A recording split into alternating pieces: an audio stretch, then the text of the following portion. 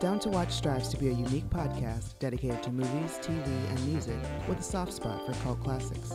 Join your hosts K and D for fun, games, and the occasional pop culture chatter.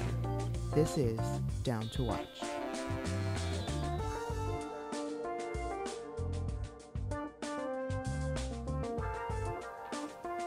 Hello, and welcome to episode 20 of Down to Watch, where we talk about TV, movies, music, and pop culture in general. You have joined us for the continuation of the journey to explore Ryan Gosling and his works. Today, we're here to talk about the United States of Leland. I am Kay, and my special guest today is a super fun young lady, Ms. Courtney McShay, writer of Makeup Junkie, etc. blog. Hello. Hi, Courtney. Excited to be here. I am so happy that you're here. I work with Courtney, and it was like pulling teeth to finally get her to come and play. Slander. Oh. But when she found out that she was going to be talking about the United States of Leland, that was like, yes, please. Yeah, I mean, I don't think that you could talk to anybody else about this movie. Okay, great. I'm the only option. Then I brought in the professionals. I've brought in the top dog. Yeah. All right. It's that serious. Okay. So, first of all, do you have any special feelings about Ryan Gosling? I feel like my relationship with Ryan Gosling is complicated. I feel like it's so hard to... I was thinking about this today, and I feel like I fell in love with Ryan Gosling probably around whenever Half Nelson came out. Oh, yeah? And he was nominated for Best Actor. Okay. I was like, I obviously have to see this. And I checked that out. And then I checked out The United States of Leland and was obsessed. It's one of my top 5 favorite movies ever. Love it so much. All right. But then, I don't know, lately I feel like what he's been doing, I haven't been digging so much. I know. No, I can get down with that. Yeah. I think the last thing that I really enjoyed of his was Crazy Stupid Love was funny and it was cute. That was cute. And it was nice to see him, naked and a lot and, being really smug and condescending, and I enjoyed that. Who doesn't love that? Right? Yeah. I love the little assholishness behavior. Yeah. I appreciate that sometimes. I think we all do. Yes. Yeah. But as far as just really hardcore, great cinema, Blue Valentine, I think was probably the last one. I loved that. That was a really good That movie. was fantastic. It's a hard watch for some people, but I just thought everybody put their all into it. But we'll get to that one eventually. We're here to talk about United States of Leland today. Right. Just so you guys know, there are going to be spoilers, and I apologize for that. So if you care about that, maybe you should turn this off, go watch the movie, and then come back. Watch it now. Yeah, if you don't care about that, let's go. Let's continue on. Yeah. We've got a little bit of nerdy news, the Gosling edition. The Haunted Mansion. I never saw this, but apparently this was a Disney movie with Eddie Murphy in it several years ago. Really? Yeah, I'm not sure anything about it, but it looks like Guillermo del Toro is getting his hands on it.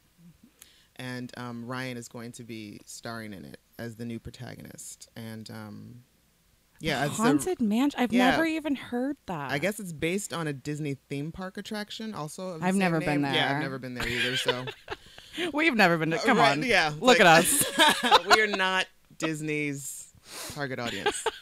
I did not see the original Haunted Mansion, which apparently starred Eddie Murphy, but this one is going to be a much darker version. I mean, obviously you got Guillermo del Toro involved, and so I'll see it.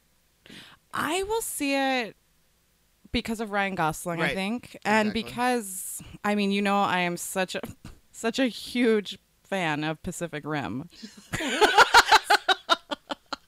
Are you serious? It's all coming out. This is are you? I am being dead serious because I saw that movie. That's the one with Charlie Hunnam, right? Yeah. Okay. You know why I saw that movie. Right, yeah. I know exactly why you saw it. And my friend that went with me told me, you are going to hate this. Mm-hmm. He said, even though Charlie's in it, you're going to hate it. You're going to hate it. And I was glued to the screen. And my friend hated it. He was like, that was the worst movie I've seen all year. Isn't Idris Elba also in that? Yeah. Yeah, I know I saw the movie. And I don't really have any thoughts about it one way or another. But I mean, it's kind of a perfect storm for me. I mean, it's definite man eye candy. And there's one line in the movie that I quote at bars at least once a week. So what's the line? The line is there are these robot monsters, and they're called Jaegers. And Idris Elba says to Charlie, "Would you rather die here or in a Jaeger?"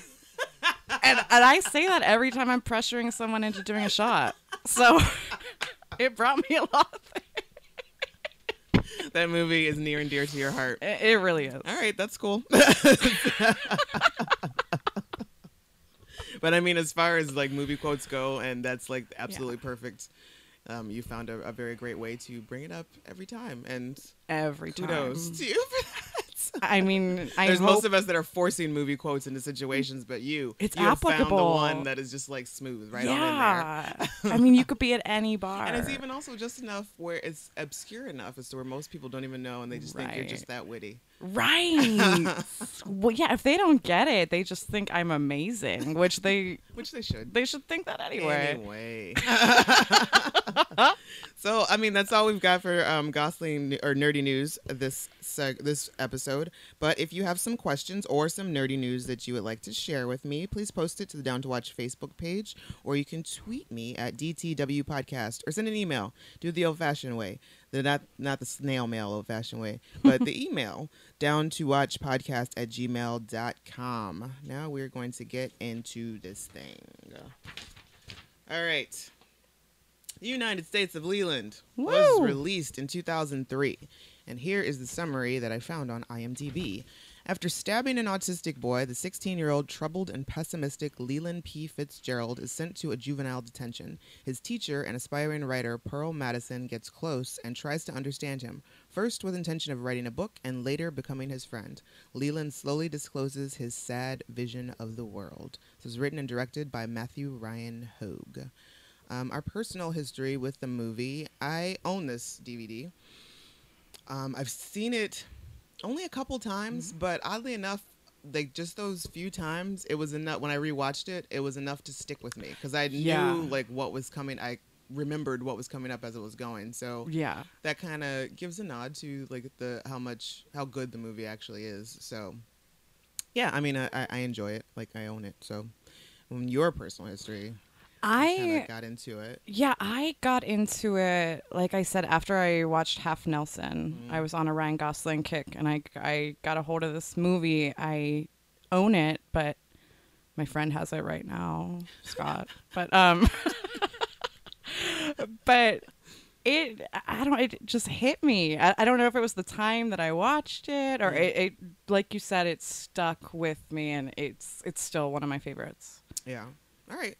Well, let's get into the character and actor breakdown. Of course, this is starring Ryan Gosling as Leland P. Fitzgerald, and I like it that he introduces himself to people as such all the time. That was so. I noticed that rewatching it this week, and I don't know if I picked up on that. Just every time they say his full name, right? It just is amazing, and it's just kind of lets you know what kind of person he is. It's like.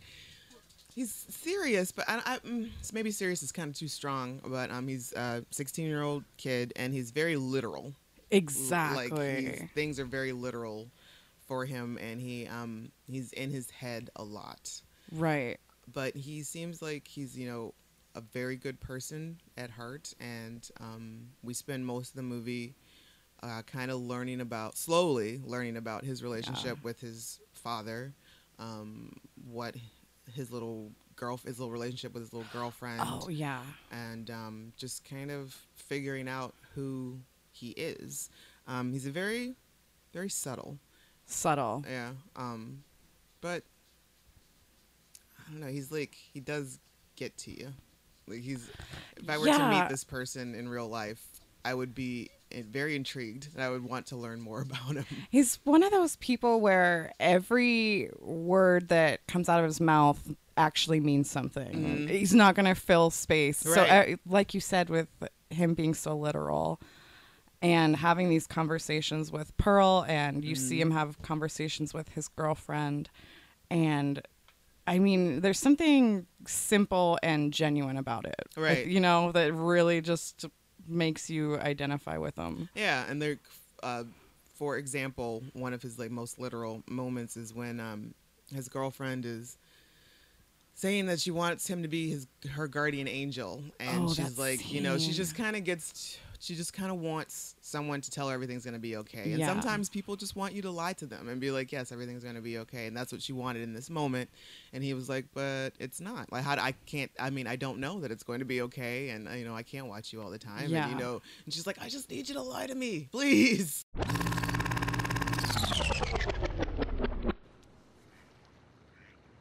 want you to be my guardian angel. I want you to float over me. Make sure that everything's gonna be okay. Your hair smells like strawberries. It's my shampoo, Dodo. It's not my hair. I still like it. Look, I'm serious, okay? I want you to say that you're always gonna be there. No, sometimes I'm somewhere else. Just tell me that everything's gonna be okay. I can't really make sure everything's okay. I know, but sometimes you say things that aren't totally true, but you say them anyways because you want it to be true, Maybe that's good enough.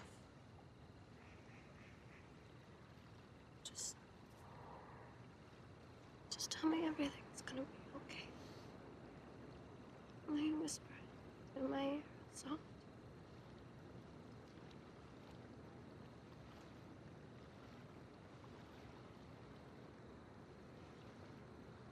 Everything's gonna be okay. I thought that scene is interesting for so many reasons, and for him, I think at the core of it, he's just honest, and that's nobody's honest. Right. Not a lot of people can say. And whenever he says, "I can't promise you that it's going to be okay," Right? It's just you're kind of like stabbed in the gut. It's like you're right. You can't do that. Absolutely. All right. So moving on to Don Cheadle as Pearl Madison. This is First of all, this is such a good cast of people. Like, this is an amazing cast. And I had forgotten like how many heavy hitters were in this film. Same here. Like Don Cheadle has a huge part in it, but I'm kind of jumping ahead here. Mm-hmm. Until this week, I had no idea that Kerry Washington was in this movie. Right? No idea. Completely forgotten about that. I was like, what? Just came out and I'm like, oh my God, okay. So Pearl Madison is the teacher inside the juvenile detention center and also an aspiring writer. And Leland gets assigned to his class. And once he finds out about what his story is, why he's in the detention center, then he decides that he wants to write a book about him. But then he becomes, he starts to care a lot about Leland. And, I think Pearl is kind of where Leland is like the very honest person in this film. Mm-hmm. Pearl is not so honest, and we kind of get a glimpse of that when he's like cheats on his wife or his girlfriend. Yeah, and he tries to cover it up or tries to make it seem like it's okay, or try to blame her. It's like, oh, you've been gone for 3 months. Like, what am I supposed to do? It's like, really? That's what you're gonna go with? Right. And it struck me when I was rewatching it. He's talking with Leland about it. Leland knows right away that he cheated on his girlfriend. Right. He's like, how do you? Right. And what struck me was Leland's asking him, how would your girlfriend feel? And Pearl says, she's not going to find out. And I mean, that just blew my mind. But it also got me thinking, I feel like Pearl is the everyman in that situation. I think a lot of people would think that way. Right. Absolutely. What she doesn't know is not going to hurt her, Exactly. And then come and find out, she does find out. Right. He's careless. Right. So that's Pearl. And then, as we mentioned, Kerry Washington is the woman that he cheats on his girlfriend with, and he also works with her, which just bad move on his part, Pearl. just bad move in general. Yeah. It's like if you're gonna, and you know, and there's a point like once his girlfriend does find out about everything, Carrie's character, I think her name is Aisha, says, you know, it's important to me that your girlfriend knows that I didn't know that you had a girlfriend. That was so heartbreaking. Yeah. I wow. felt for her so much. Yeah. Just to be that clueless other person. That right. Awful. Yeah, and how like his girlfriend finds out is that, you know, Carrie or Aisha is at the house at his apartment sleeping. He's in the shower. She answers the phone and it's his girlfriend, and she's like. But on the flip side, you've been out like a couple times, or you've slept together a couple times. I would have never answered the phone. No matter what. It's a little presumptuous. It's not even, it was just one, like an old school, not even a cell phone. Right. She was just picked the landline. The landline. It's like, and I'm sure you had an answer machine at that point, so why? Yeah, why you don't pick up a landline. No, I don't. Don't pick up a landline. People who still use landlines don't even pick up their landlines. Right. So you can count the times that if you have a landline, you've actually answered. Yeah. Nobody's picking it up. Like, it's bill collectors. Don't pick it up. Right. So speaking of girlfriends, we've got Jenna Malone is playing Becky, who is Leland's girlfriend, and Becky is a big old mess. Yeah. She seems, I guess, she lives in one of the more, I don't know, I guess her family on the outside looks like they're the perfect, you know, mom, dad's in the home, and right. She's got a sister and the little brother who's autistic. His name is Ryan, and but Becky is a high school student, and apparently she's got drug problems. Right. And she is just kind of, and she's in like a private school because of it. Like her parents put her in a specific school because of that. But it's, I don't know, it's not like 100, she's not like, blah, like drug problems. Right. But it's definitely problematic. In the shadows. Yeah. Creeping. Yeah. Right. As to where she's like, takes up with some grown ass man. Yeah, the drug dealer. Yeah. And but where she meets Leland, they meet at like a record store or something. I loved that they showed how they met. Mm-hmm. I really, really enjoyed that because they don't show a whole lot of them being together. No, like we see the meeting, we see the breakup. Right. Like we see maybe a little snippet of them together, and it's like the rest of it is left for us to fill in the blanks. Absolutely. Which was a lot of this movie. A lot of the story is left for the audience to just kind of fill in the blanks, right. Which is great. I mean, I mentioned that Leland was subtle, but this entire movie was kind of subtle. Yeah, that's a good point. And there wasn't a bunch of, they could have hit us over the head with like a bunch of crap, like it's been dropping a bunch of anvils all over the place. And this is why drugs are bad. This is why you don't do this, and this is. But it was all very subtle, and I appreciate that. Absolutely. So when Becky and Leland meet, I think he calls himself like helping her like to get away from some dude. Some guy was bothering her, and he kind of diffuses the situation. Yes. And it's just like it's such a sweet, a little awkward way, and he's very shy, and like just even like he's like, you know, I just thought you needed some help, and I think you're pretty. Right. Right. So, I mean, he was smooth without trying to be. Right. Exactly. It was amazing. Leland P. Fitzgerald dropping the game. Like, what? So, Chris Klein plays Becky's sister's boyfriend. I love Chris Klein's character. I forget his name. Alan. Okay. Yeah. Yeah, and I guess I missed it when I rewatched it, but why he lives with the family? Right. Why does he live with the family? Because his mom had just passed away like recently in the past year. Mm-hmm. And he said that his dad only had a relationship with his younger sister. Oh. So he said it was really natural and an easy decision to move in with the family. Could you imagine being in high school and your boyfriend living in your house? No. Never. No. That's just got to be so weird and just uncomfortable. I feel like it should never happen. I mean, I feel like that would be a horrible, torturous, emotionally scarring experience. Absolutely. And we do kind of find out that's what it turns into. Yeah. When the sister that he's dating, Michelle Williams, I guess they're both in this is their senior year in high school, and where they're like applying to colleges and yada yada. And he finds out accidentally that she applied to some college that he didn't know about. And I guess their big plan was that they were going to go off to college together. And be together forever. Yeah. Yeah. Which is just another bad idea, reason why you don't let your your Right. kid's high school boyfriend move in with you. That's just, it's like, oh, we're married. Yeah. And she, like, has her little breakdown as to why it's not a good idea. Right. And she just wants to go and be, 19 and unattached. And, she has very valid points about the situation. Oh, absolutely. And, speaking of Blue Valentine, this is the first time that Michelle and Ryan were in a movie together, I guess. I know, that's wild. But I don't think they shared any screen time. No, Michelle Williams does not have that much screen time in this movie. I think she may have a page of dialogue. Yeah. If that, and that's all like wrapped up in her breakup speech to Alan. Yes.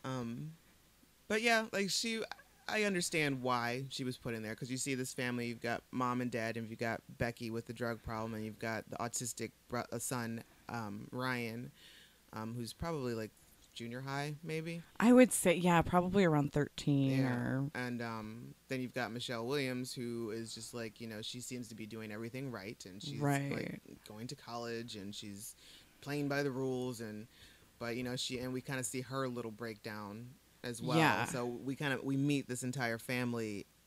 At the beginning of the movie, it starts with this tragic thing of their brother Ryan being killed. So moving on, Kevin flippin' Spacey. Oh man, that dude. I love me some Spacey.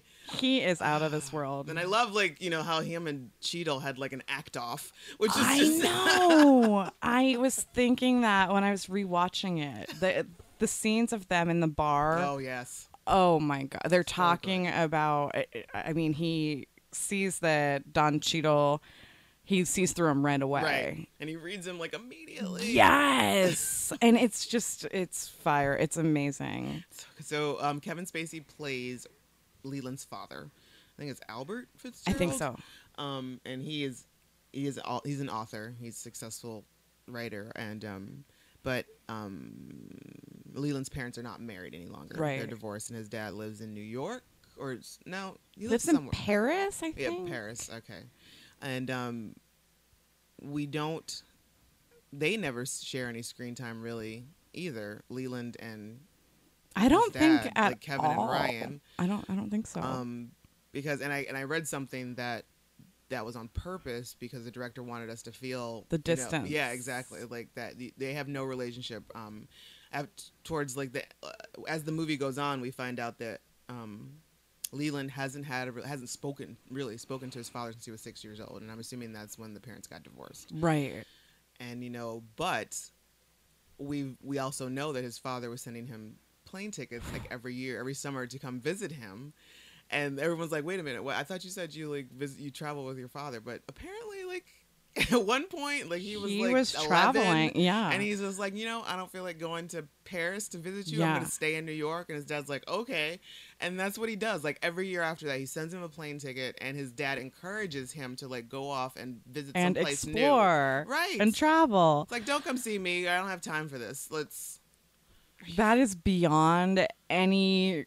I can't imagine. You just send your son a plane ticket, right, and you have no relationship with him. I'm amazed at people who are able to send their children on a plane by themselves to go visit someone specifically, for like a weekend. Right. It's like, I'm amazed by that, because every so often I'll see like the kids get off the plane, and someone comes and signs for them. It's like, and what all are that you stuff. doing? Like, You're too small. I know. Yeah.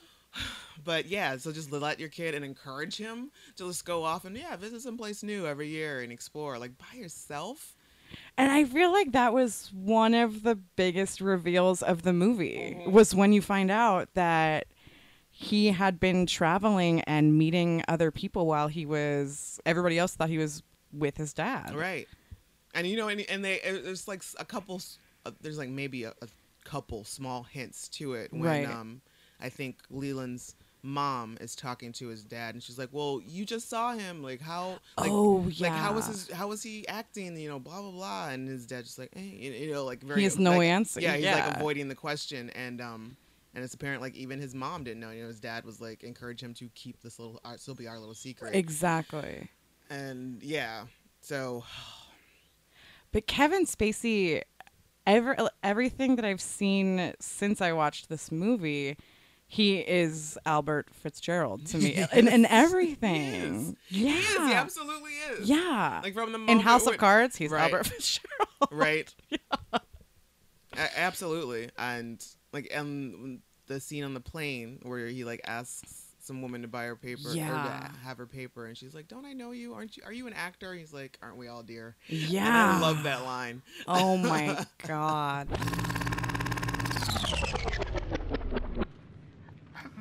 Hey, excuse me. I'm sorry if I'm bothering you, but aren't you an actor? Aren't we all, dear? No. I mean a famous actor. I know your face. I was in Stanley Kubrick's musical, the one about the alcoholic pirates. I played Captain Morgan. Whenever you're done with the front page, dear. And just someone that is so cool but so awful. Yeah. It's like wrapped up into He's Kevin so Spacey. cocksure.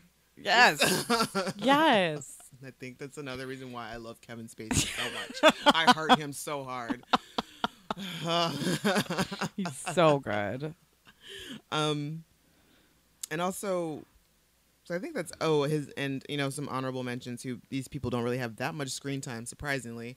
Lena Olin plays Ryan's mom, and Martin Donovan plays Becky's dad. Oh, and, yeah. He was pretty good. Yeah.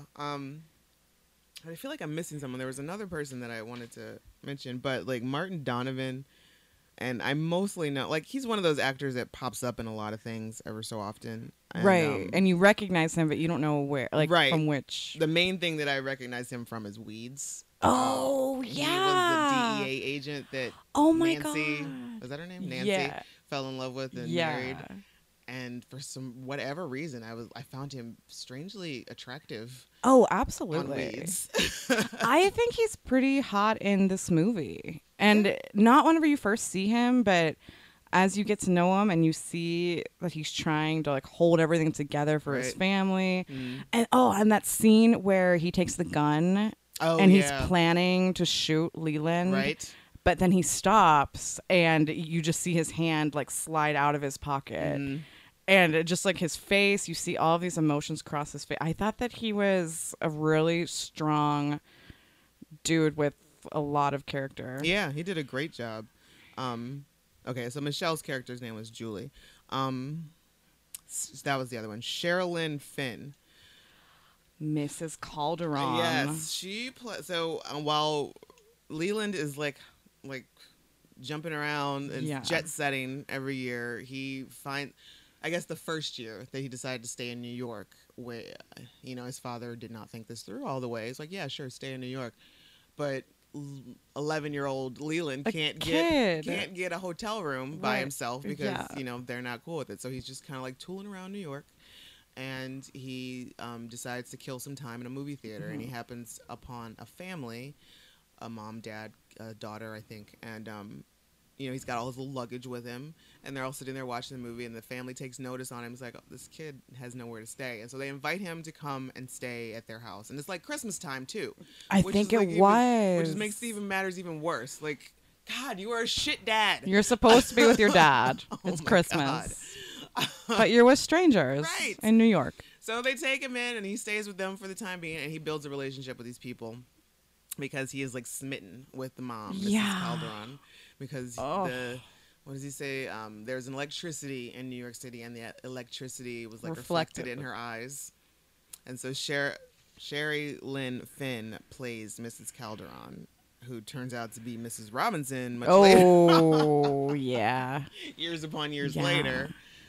So I guess we're kind of jumping ahead with it. So we meet these people in the middle of this tragedy. And who plays Ryan, the little boy? Oh yeah, Michael Pena is also in this movie. He's one of the little inmates in the juvenile detention center. Oh, I knew that I recognized him when I rewatched it this week. Wow. Yeah, so this story is told in a series of flashbacks. And why doesn't IMDb mention who plays? They don't tell you Ryan? That's the kid's name, right? Ryan? Yeah, it was definitely Ryan. I don't see it here at all. Wow, major fail, IMDb. Absolutely. Oh, wait, there we go. Oh, I guess he's all grossed up. Michael Welch, who, it looks like I know I've seen him in other things. Yeah, I knew it. I was like, looks like he was in a Twilight movie. Yeah, he was in all the Twilight movies. I love I knew it. I mean, you were accusing him of something. You were taking it to the Damn you! How dare you, sir? Michael Welch with your Twilight background. Michael Welch is now on your shit list. He's done. No mas, sir.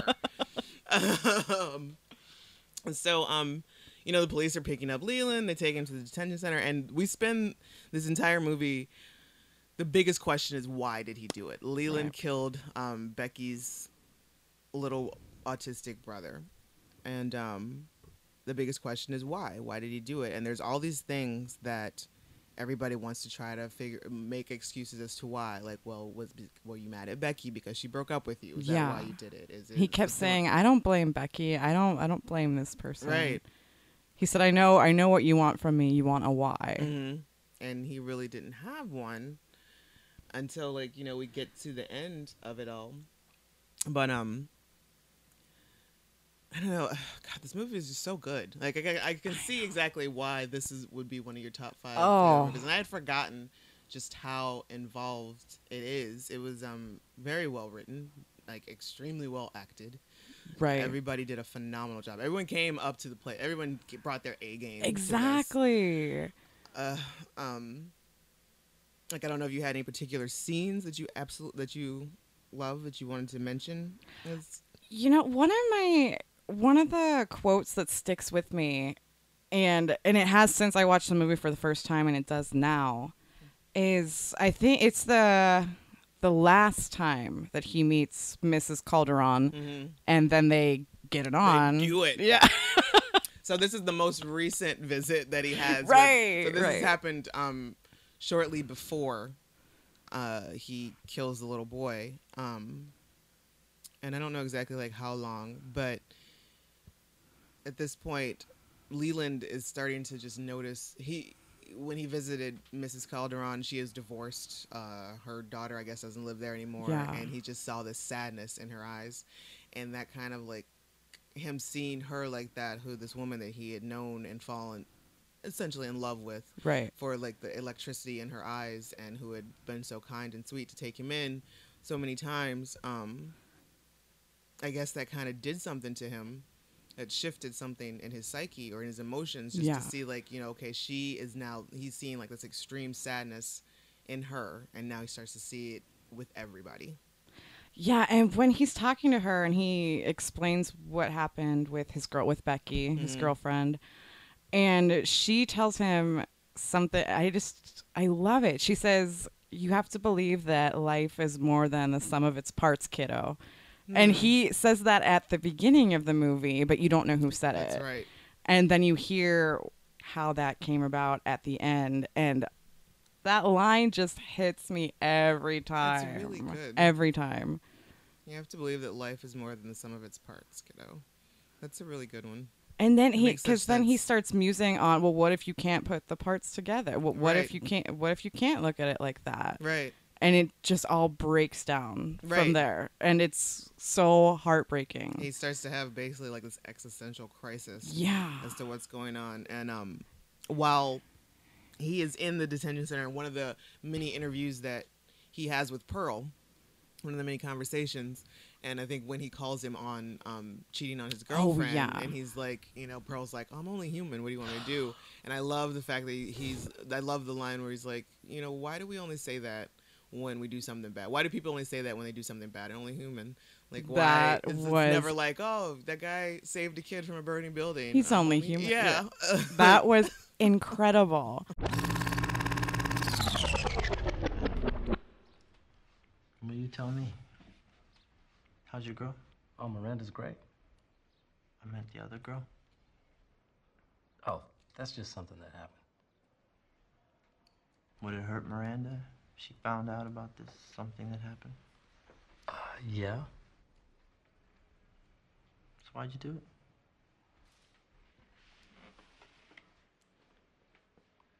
She's not gonna find out. Does that make it okay? Okay. Look, Miranda's been gone for a long time now, okay? I'm not even really sure where we stand. And I'm only human, man. It's funny how people only say that after they do something bad. I mean, you never hear someone say, I'm only human after they rescue a kid from a burning building.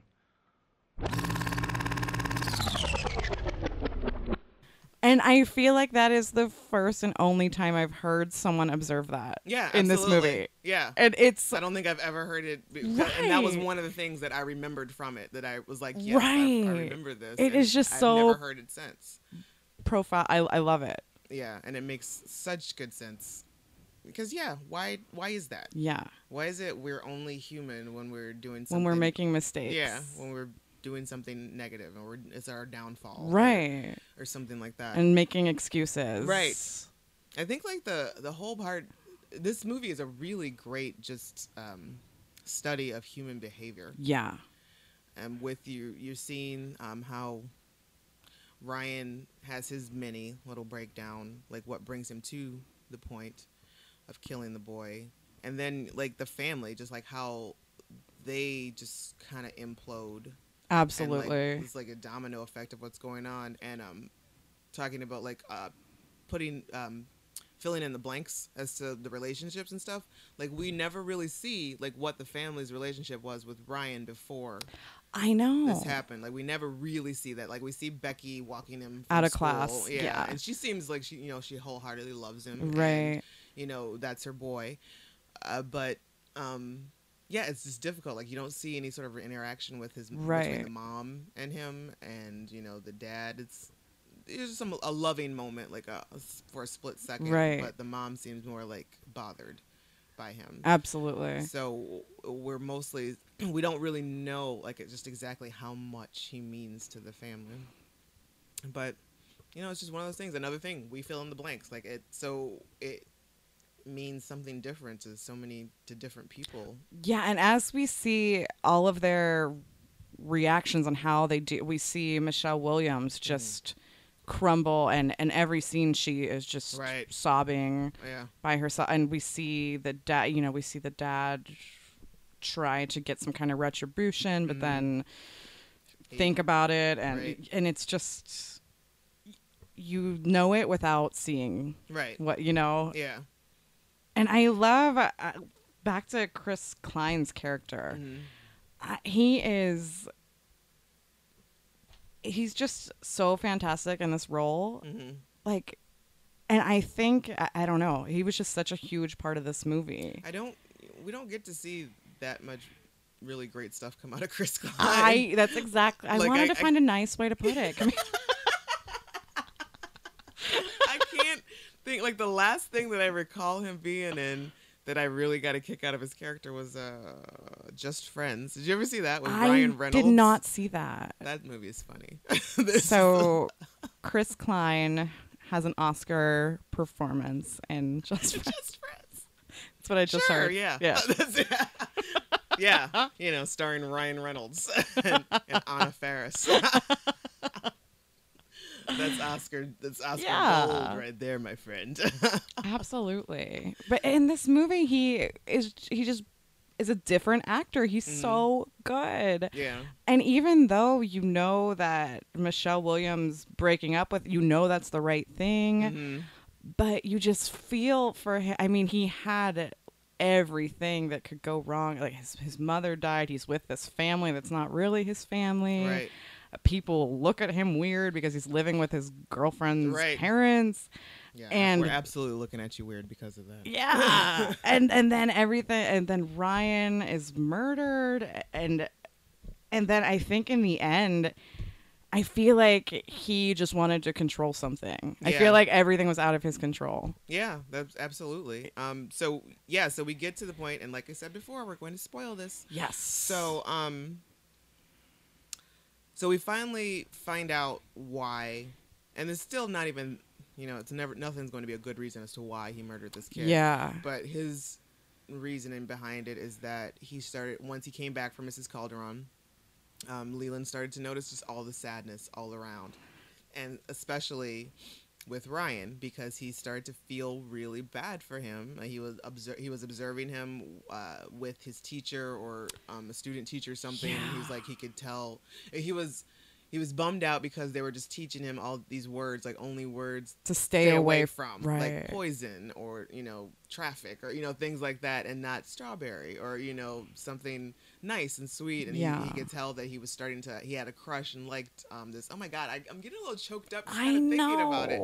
It's Those scenes where Leland is watching Ryan and he's Right. talking about, those scenes are heart-wrenching. They are heartbreaking. You Like, you can't. see like the pain, and it's like and God, Ryan You got Ryan Reynolds on the brain. Ryan Gosling did such an amazing job, because sure, he started off in the film not in the film, but he kind of starts off in the beginning of the story, not the film, but at the beginning of his story, like he's a very serious, literal, honest kid, but he's not sad. He's not hurt. He's just kind of, doing his thing. Yeah. And he does such a great, and even though all of his emotions are so fucking subtle, like I you know. still see, like once he's come back from Calderon and he's like watching Ryan interact with his teacher, there's Just such broken. a pain on his face, and like just eyes kind of slightly welling with tears. Not Yeah. even like full on crying, No.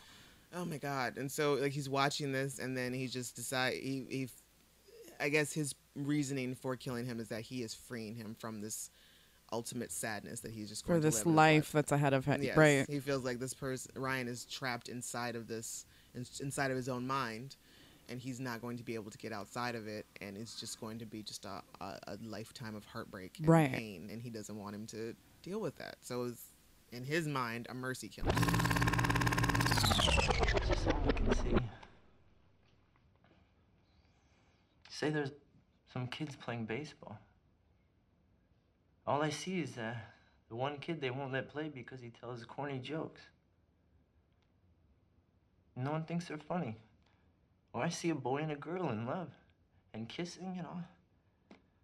I just see that they're gonna be one of those sad old couples one day who just cheats on each other and can't even look each other in the eye. And I feel it. I feel all of their sadness. I feel it probably even worse than that sad old couple or that corny kid will ever feel it. Do you feel like that now? Well, mostly I keep it out. Did you feel like that after you fought with Becky? Maybe. After you got back from New York? It doesn't matter. Because telling you about it and getting all sad and junky,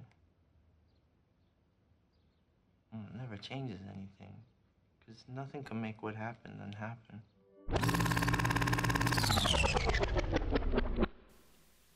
We find this out just through a series of him journaling and talking to Pearl and stuff like that. And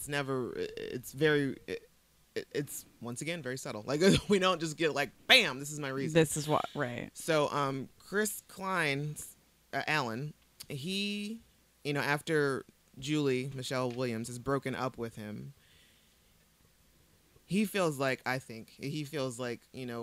had this not happened, had Ryan not been murdered, then, probably everything would still have been fine. He's like, everybody's so They sad. would have been together in Right. college together. Right. So yeah. he's just kind of like, he loses it after he goes and retrieves Becky from the drug dealer's house. Oh, I forgot about that. Yeah, and, he does that too. Yeah, that was he like just his first state of affairs. Yeah. Was to go snatch Becky back up. Yeah. out It was of like there. Sons of Anarchy finale style. Like he's like taking things off his list before he, like the big ending. Right, for his big finale. I relate everything back to Kurt Sutter dramas. It's like, oh my God, my lunch was so much like Sons of Anarchy. It was so opie. So after he brings Becky back from the drug dealer's house, some time has passed, and then I guess, we don't see this, we just kind of see it unfold, and we don't know his plan, but he steals the dad's gun, and he goes and holds up mechanics. Oh, and, yeah. He takes the money from them, and a place that they know him. Yeah. So because they weren't reacting. No, he was like, "Oh, hey!" When he came in there, he's like, "You got that blah blah blah fixed, or that blah blah blah, seen the ghost or something like that." And it seemed like they thought he was joking. Car talk. Yeah, like they thought that he was joking. They're Right. looking at him like, "You would never do this. Right? We it's know like, you." What are you doing? Come on, what's happening? On? He's like, "Give me the money." He pulls a gun on him and is like, "Give him the money." He holds him up, steals the money, and goes home apparently.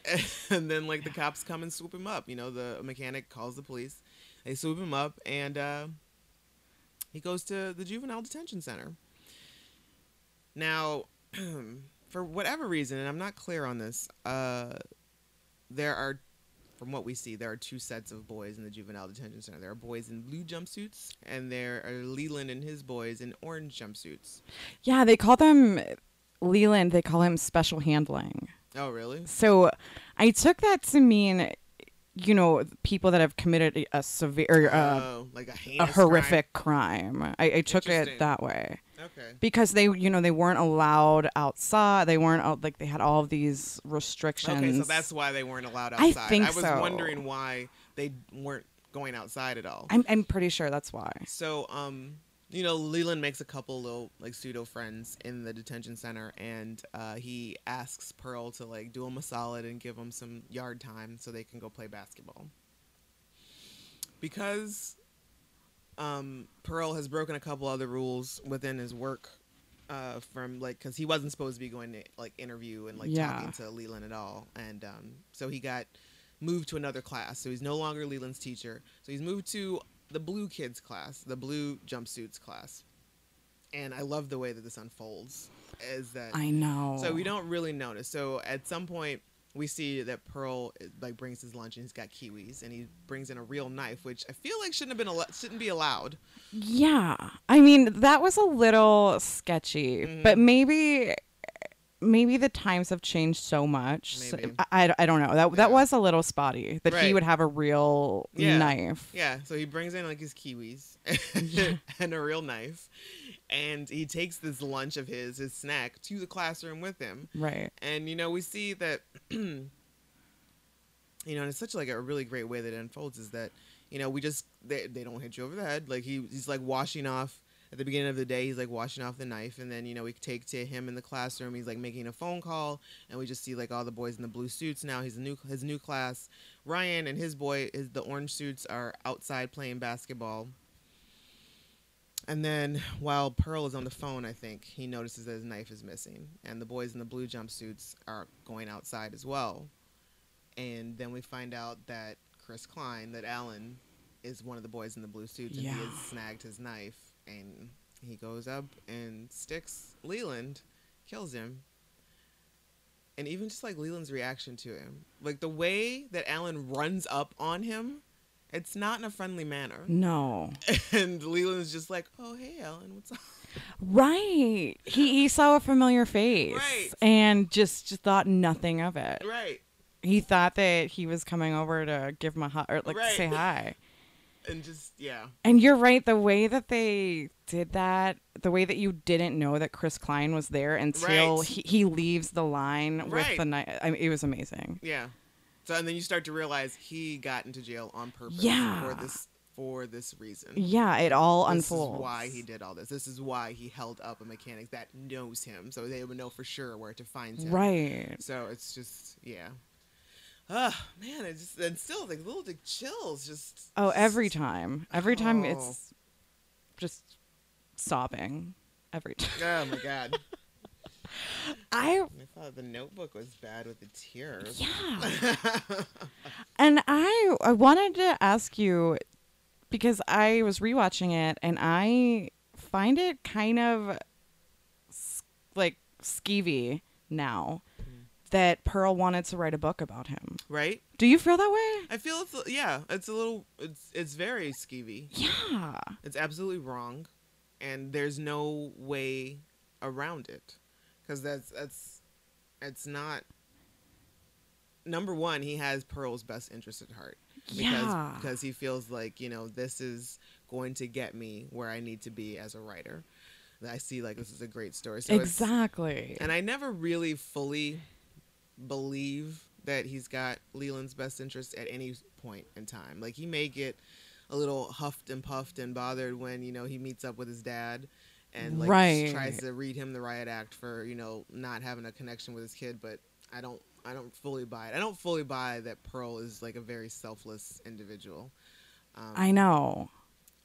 And I don't think I caught that the first few times that I watched it. Yeah. I don't think that bothered me as much as it does now. Yeah, like it just does not seem like 100% wholehearted. Just like, yes, this is, and like he really is interested in what makes Leland tick, or Yeah. there's like a lack of sincerity there that I feel. And I don't know if you have seen this movie, but I just watched Startup with Jack O'Connell. It's a British movie I haven't seen that. about this kid. He's probably around Leland's age, and he's what they call startup, which means that you are so awful and violent that you're moved to this high security adult prison. Oh my god. But it's really similar because he has a teacher who takes this special interest in him and brings him to this group therapy session that he's not supposed to be going to because he's startup. He's not supposed to have any privileges. But in that movie, the teacher is such a different character because you never see an ulterior motive. You only see him as this person who really wants to help this, basically a kid who doesn't know, who has been through hell, Right. And so I was thinking about that last night when I rewatched it. Yeah, that's a very good point. And I totally agree. Totally agree. By the way, this was the director's first feature film debut. Like, this was his first. Oh my feature gosh, film. I did not know that. Like, he wrote it and directed it. His first feature Insane, film. Right? It's so good. And oddly enough, like, I was looking at some of the stuff, and it's got like really low ratings on Rotten Tomatoes. Are you serious? Yeah, and it wasn't really like, the critics really didn't like it that much either, which I find insulting. Actually, it's. I mean, I just don't understand. Like, what more do you people want? Exactly. Yeah, it's got like a 37 Metascore on IMDb right now out of 100, I guess. 37? Yeah. That is like, ridiculous. I have seen far worse movies. Who is what? Like, who are these people? I don't know. And I don't agree with it at all. No. And I feel like you guys need to explain yourselves. Yeah, that is just unacceptable. And I guess this is one of the like shitty reviews from the New York Daily News. There's a reason filmmaking is considered a craft, and Hogue, a former teacher in a juvenile prison, cannot pull off what would be a tricky proposition for a skilled veteran. So I guess the most interesting thing I got out of that was that he was a former teacher in a juvenile prison. Huh. I mean, in my opinion, that makes it even better. Right. I mean, screw you, New York yeah. Daily News. You don't know what you're talking about. You don't know. And there's another, like the highest rating that I see on here is 63. But yeah, like on average, the Metascore is 37, which is stupid. I don't get it. And I also don't get, a lot of people have never, ever heard of this movie. Really? At least in my I guess so, experience. yeah. You know, you'll be talking to someone, oh, what are your favorite movies? Like, number one, who asks that? Like, who has an answer? But if I bring this movie up, like, what do you mean? You don't have an answer for that? I always ask that question. Well, no, I just think that the answer is so broad and in-depth. I mean, you would have to go into what kind of mood am I? What is my favorite movie Yeah, for? this is true. You know, like I Yeah. feel like the answer has so many offshoots. Yeah. There's not one like, solid answer. There's subgenres to each one. Right. It's like, well, this is the 5 movies that I really like to watch when I'm feeling down. Right. Or when I am sick, or when I am like extremely happy. I'm Yeah. I'm going out to party, or Yeah, stuff there's like that. answers to that, but not what is your favorite movie? Oh, I don't know. I absolutely have an answer to that. You do? My 100. Yeah, my absolute favorite movie. What is your absolute favorite movie? Psycho. I did not know that. Favorite out of everything. Out of everything. Oh like my I will God. absolutely like. And the way that I determine this is that, for one, I've probably seen it at least 100 times. Yeah. 2, I was like in a fury after I went to see the remake. Oh. The Gus Van Sant. That must have been bad for you. Furious. Oh my God. 3, I absolutely love like anything that's got like the imagery on there. Yeah. Like I will purchase like buttons. Like I've got like the door hanger over there. It's like Yeah. Bates Motel. Like, Yeah. you know, like t-shirts. I will like tchotchkes. I will scoop up like Yeah. any sort of Bates Motel, Norman Bates, you know, And you Psycho, watched the Alfred Hitchcock. Bates Motel show. Yes, and I absolutely love it. I'm just bringing it back to Opie right, here. right. Bring it back to Opie every time. Bring Opie back. Bring Opie back is the bottom line here. Hi, Kurt Sutter. So yeah, so that's how I, you know, Psycho is my absolute number 1. And if it's on TV, I will absolutely stop and watch it. Yeah. So, and I can quote it like a lot. I could probably, if I sat down and thought about it, I could probably just go ahead and recite the entire movie. That is impressive to me. Probably. That's super impressive. I love that about you. So yeah, so I do have an answer for that one. So another cool thing, like I really enjoyed the soundtrack for this. Did film. you really? I liked the music, like it, not like This oh my is God, my I'm gonna... one beef with the movie. Okay, it's not like oh yeah, I'm gonna go out and buy this. I thought it placed very well. Oh my I thought it God. set the scene very well for me. And like at the very end, I don't know what the song was at the end credits, but that kind of made me like cry a little bit harder Right. at the very end. I do agree on that part. Yeah. But no, the only problem that I have with the movie is the music. Really? I think that they could have like knocked it out of the park with it. You know? Well, maybe they just didn't have it in the budget for like any really good music. Like I couldn't pull out any specific songs. Like I would have to. Like they all kind of sound the same to me. Like They it's a lot of do. that. But it felt right. Like it went along with what was happening. And you know, like I said, I'm not gonna rush out and buy it. I probably won't even listen to it. No. Again, but I think they could have done something so much better. they probably could. And had they had it in the budget to do that, then they probably would have. Their Metascore probably would be up a little bit. More people would know what this movie is. So, star ratings time. Okay. Unless there was a certain something else you wanted to pinpoint. Okay. The movie itself, I give it between 1 and 5. Like a 4.5. 4.5. Okay. And yeah. I give it a 5. Okay. It's one of my favorites. Right. And Ryan's performance, I give that a 5. How can you not give it a 5? It's just How can you not? and it's yeah, because like this is, I think at this point in his career, this may be a character that we hadn't seen him do before. Right. At this point in time, because I think like a year before was when Murder by Numbers came out, You're right. and that was just like a complete, like, still a murderer.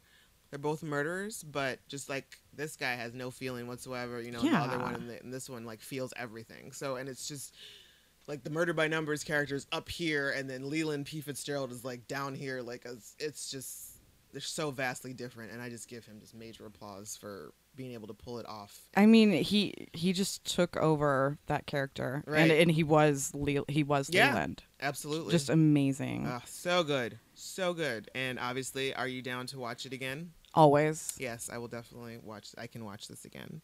And if you guys are interested in watching it, you can go to Amazon. It's available for rent on the instant Amazon for $2.99. So check that out. That's what I did because Scott has my DVD. Scott, give her back her DVD. That's the second time now during this podcast that's been mentioned. We're going to come back around to it again before we're done. Mm-hmm. So we are going to take a quick break, and then we're going to come back with some more fun Gosling stuff. Ooh.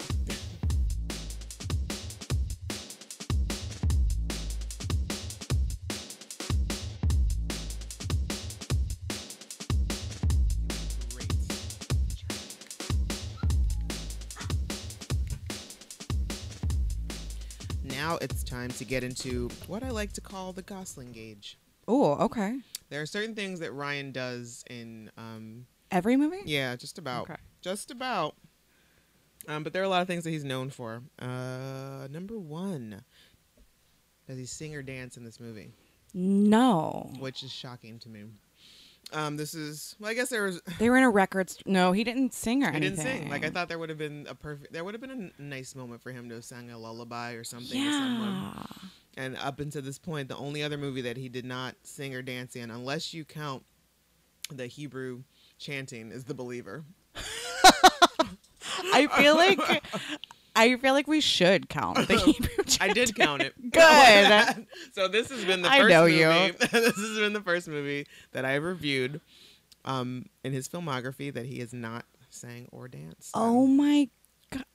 How many in are we? But he has not sang. Wow. I want to say like 5. Wow. This might be the 5th. So that is a huge part of. Okay. Exactly. And I know, like, almost for a fact that in everything after this, it's got to be maybe there's like one, like, I forget what it's called. Is it not Fracture? Oh, I love Not Fracture. Half Nelson. There's another one that he's like in. I don't know, like whatever. But I'm pretty sure there might be one other one that he doesn't do either one in. But I'm pretty sure it happens in just about all of his movies. That blows my mind a bit. It's cute. It's a nice little thing. It's Yeah. just like, oh, I can definitely I can count on Ryan to sing or dance. And it's not like, like a showboat kind of thing. Just a small just little, a little snippet. Just yeah. enough to be like, yeah. Something to remember. That's my boy. Is his character off-putting or eccentric? Yes. Yes. So eccentric. Mm-hmm. And off-putting, I guess. But little I bit. don't find, I mean. Personally, I don't find him off-putting, No. but I could see how people would. I think you probably feel this way too, but I, more than anything, identify with him. Right.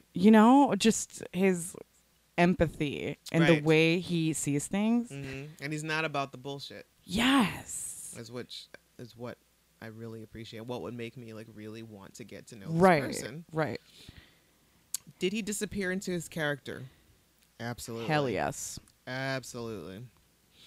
I don't know if there's going to be one where he doesn't disappear. From what there was one, I don't remember. But yeah, that's another thing. Like that's another thing that he's really good at. That is doing. why this is the Yes. Gosling scale. Exactly. Is his the character smug level 1 through 5? Oh, I don't think he's smug. I would say it's 2 from 1 through 5. Just because he may not be like in the traditional smug, the traditional smug, but there is a little bit there of accidental smugness, just because of the way that he sees and views the world, just like how he called Pearl out on cheating on his girlfriend immediately, and it's like he's just talking. To him, he's just like, I'm just asking questions and I'm just stating the obvious, bro. But Pearl is you smug bastard. Yeah. So it's like I think smug. now that you say that, I totally see that because and the like his perception of feeling everything deeper than everybody else does. That's true. Right. But I think you're right. There's a little bit of smug there. Yeah, just a pinch. Yeah. And is his character sexually attractive? He's so young. I know. Can we say that? I mean, just say you're 16. Oh, I'm 16? Yeah, so hell yeah. So at Yeah. 16, 16-year-old Courtney Oh my would god. have absolutely gone for. I would be off the charts, like stalking this guy. Absolutely. Absolutely. I don't know. I think I would definitely. 16-year-old Camila would definitely befriend him. Yeah. If he had ridden a skateboard, then it would absolutely have been on. Like, game on. All you need is a skateboard. Okay. But yeah, I definitely would have befriended him. And maybe, probably like a couple makeout sessions. Yeah, that's a given. Yeah. I mean, you're 16. Yeah. Yeah. Well, sure. Okay. Yeah. All right. And that's the end of the Gosling gauge. And I also started to do like the Bechdel test on the films that I review. Yeah. So the rules of the Bechdel test are as follows. It has to have at least 2 named women in it. This movie does have that. Right. They have to talk to each other. They do that. About something besides a man. Now that's questionable. Are you thinking of the same scene When with, they're on the bed? Like, yes, Michelle will. and, yeah. Yeah. Can you say that that's not about a... I know, because it's really about Ryan, Yeah. their brother. And it's also about Leland. About Leland, too, her Yeah, boyfriend. so no. So, no. No. And the other women don't have scenes together. No. Like, the mom might have a scene with the girls one at a time, but I'm sure they're talking about Ryan. Yeah. Or probably Ryan. Or maybe even, like... Alan. Chris Klein. Yeah. Alan. Or, yeah, so... Nope, so this movie Fails. the Bechdel test. Oh. Sorry. No matter, It's a bit of a bummer. Yeah, it is. But it's, I don't know. It's like, surprisingly enough, like once you get into it, it's not many, like, it's hard to find movies that actually follow it or that actually can go into Can it. pass that, yeah. So now here comes my favorite part. Ooh. We read from the Book of Gosling. Oh my god. 100 Reasons to Love Ryan Gosling. Only 100. I know. You're the second person to Aw, make that Courtney. notice of only 100. So cheesy. Stealing other people's stuff. But no, it's fine. This book is written by Joanna Bennick. So if you guys want to check the book out, it's only like, I think it was like $10 on Amazon. So you should definitely. Well worth it. Yeah, totally. Because there's like nice little pictures. There it is. Got Rye guy there. I gotta figure out where I left off here because I've been kind of going through 5 at a time. Here. Oh, okay. We're at number 26. He's happy to be pulped for the good of the movie. Rai's not one of those egomaniacs who only wants to play superheroes. While in Drive, Rai's the one doing the pummeling on the set of Gritty Bloodfest. Only God Forgives. He suggested major changes to the screenplay because he felt it would be totally Riddick for his character to single-handedly beat up a highly skilled Muay Thai martial arts expert. The changes were made, and Argos himself puts it, "I don't think I land one punch on anyone. It's just having my ass handed to me the whole time, and it's more realistic." This is true. That is a reason to love him. Number 27, he loves animals. Oh. Rye has Look at that picture. I know. Oh my. Is it? Oh my. Rye has described his dog George as his soulmate. Eva Mendes was unavailable for comment. George Gosling, to give him his full name, gets to go to places that ordinary canines rarely do, i.e. on talk shows and into Ryan's arms whenever Ryan carries him. Not walks him, carries him through airports. Ryan and George's bond is one of perfect love and trust, apparently designed to melt the average woman's heart into a warm puddle of pheromones and corn syrup. I, for one, would happily be Ryan's bitch, but I know he's far too feminist to ever use a word like that. That is amazing. Can you imagine walking up on Look that on at the street? that. Like, what would... heaven help anybody. Heaven help us all if I ever come within 5 miles of Ryan Gosling. 10 miles. Let's put it that way. Like, game on. I'm serious. I'm not playing I games. know that you're serious. I'm hardcore serious. I will take vacation. Sorry, Eva. No disrespect to you. No disrespect to my husband. It's just the way it is. But that's just the way. It's just the way it is. I'm sorry. Number 28. He doesn't buy into the game. While prepping for the role of pickup artist extraordinaire Jacob in Crazy Stupid Love, Rye did a lot of research into chatting up girls. He suffers for his art, including reading up on popular girl snaring technique, the game. Basically, the rules of said game are to unnerve and unsettle the victim, girl, by saying negative things about her and coming across as a confident a-hole who doesn't really like her and thinks he could do better. The idea is that she will then be so confused and keen to please that she'll do anything to hook up with you. Great. Deception, calculation, and humiliation. Sounds like the perfect start to a happy relationship if your life is scripted by E.L. James. Obviously, his Rhinus was not a fan of this icky method. I read that book, The Game. I like to call it The Lame. Oh. You tell him, Ryan. Burn. God, I'm so glad I don't. Do people... This book, The Game? There are dudes out there that really believe that crap? I mean, I'm sure that there are, but it's just horrible. I don't know. That she will be so confused and keen to please that she'll do anything to hook up with you.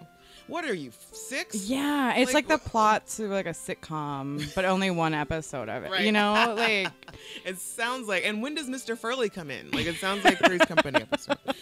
He can do the Dirty Dancing body lift, number 29. Yes. As he's so aptly and absly demonstrated with that #lucky bitch Emma Stone in Crazy Sexy Love. That's the body lift that Patrick Swayze and Jennifer Grey did while I've had the time of my life played in Dirty Dancing, the film that defines every girl's youth. If Ryan was unable to do me either. Yeah, if Ryan was unable to do anything else except breathe and chew, this ability alone would still make him my prime marriage material. I mean, it's a turn on for a guy to be able to lift you above his head, but I mean, Dirty Dancing is just not one of my top. Doesn't do it for me either. Movies. No. It would be so far on the list of like even 80 yeah, 80s just like movies, top 80s movies or any kind of dancing genre movies. Like, yeah, like movies with it'd be like Patrick behind Swayze. like Step Up 3. Yeah. Exactly. Yeah. No. Doesn't hit it. I don't know. It's not my jam. People love it. I don't know why. I don't know. And number 30, his taste in women. Sure, Mr. Gosling likes his women uber beautiful, but he also wants them to be intelligent and independent. Names in his little black book include not only Sandra Bullock and Rachel McAdams, but also Blake Lively and Olivia Wilde. What? Blake Lively? Yeah, I had no idea. That happened? I feel like I keep pretty close tabs on anybody that was in Gossip Girl, and I feel like I would have known that. Wow, Ryan. And we completely fit right in with that awesome lady crew. Totally. Don't hate them at all. So, yes, and that was the book of Gosling. 100 Reasons to Love Ryan Gosling. What a book. I'm glad that exists. Me too. I don't know. The Blake Lively thing, I'm still a little skeptical. I would like to think that this woman did some research. You think that she did more research than I did? Cite your sources, Joanna. Where did this drivel come from? Holy cats. Well, now we've come to the end, Courtney. Wow. We're done already. Mm-hmm. You did great. This was a good experience. I'm glad. I had a great time. I had the best time. My drink is full as it usually is, but this has been amazing. Outstanding. Where can folks find your blog? Oh, my blog. I do that sometimes. So you can find my blog at makeupjunkieetc.wordpress.com. Sweet. Do you tweet? I don't tweet. Should I tweet? I think you should. I think you are funny enough and delightful enough to get enough of that across in 140 I feel like I would left. start getting banned from places. You know, because I talk a lot of shit. Like in my to you guys. Well, you're just gonna have to use like veiled yeah. descriptions of things. Yeah. And you can't get specific. You can't hashtag anybody in there, or you can't Oh, specifically yeah. tweet at people. Right. But, I would totally enjoy your tweets. That's coming. I You should do think. it. I feel it. I feel, and I also feel like you should you live tweeting would have been your thing. Like when Justified was on, I think you kind of missed the mark there. I Sons of totally did. These Anarchy. Like Walton Goggins. I would follow Walton Goggins through hell and back. I'm pretty sure he tweets. What? I think he does. I think he has a Twitter account. I follow his Instagram and Oh, do I you? screenshot them a lot and crop them and do things to them. I mean, sometimes I remove his small child. I'm not saying, And that's not. I'm not that I'm proud of it, but it has happened.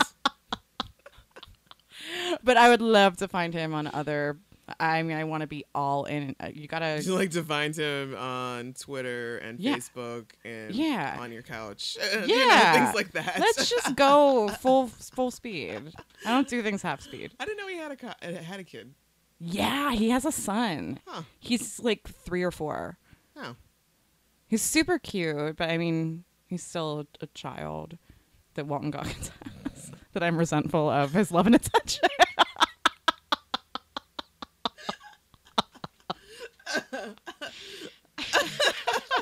Well, before this turns creepy and Walton Goggins gets a hold of it, we're going to sign off for now. If you guys have any sort of movies or TV or music that you think that I should take a look at and review and bring a folk on, then let me know. Send me an email, downtowatchpodcast@gmail.com, tweet DTW Podcast, or visit the Down to Watch Podcast Facebook page. Subscribe, follow, like us, link, share, show me love. SoundCloud, iTunes. And thank you, Courtney. Thanks, for joining me. Camila. I hope to do this again. I need to do this soon. again. It was great. This was amazing. I love you. I love you. Goodbye, guys. Bye.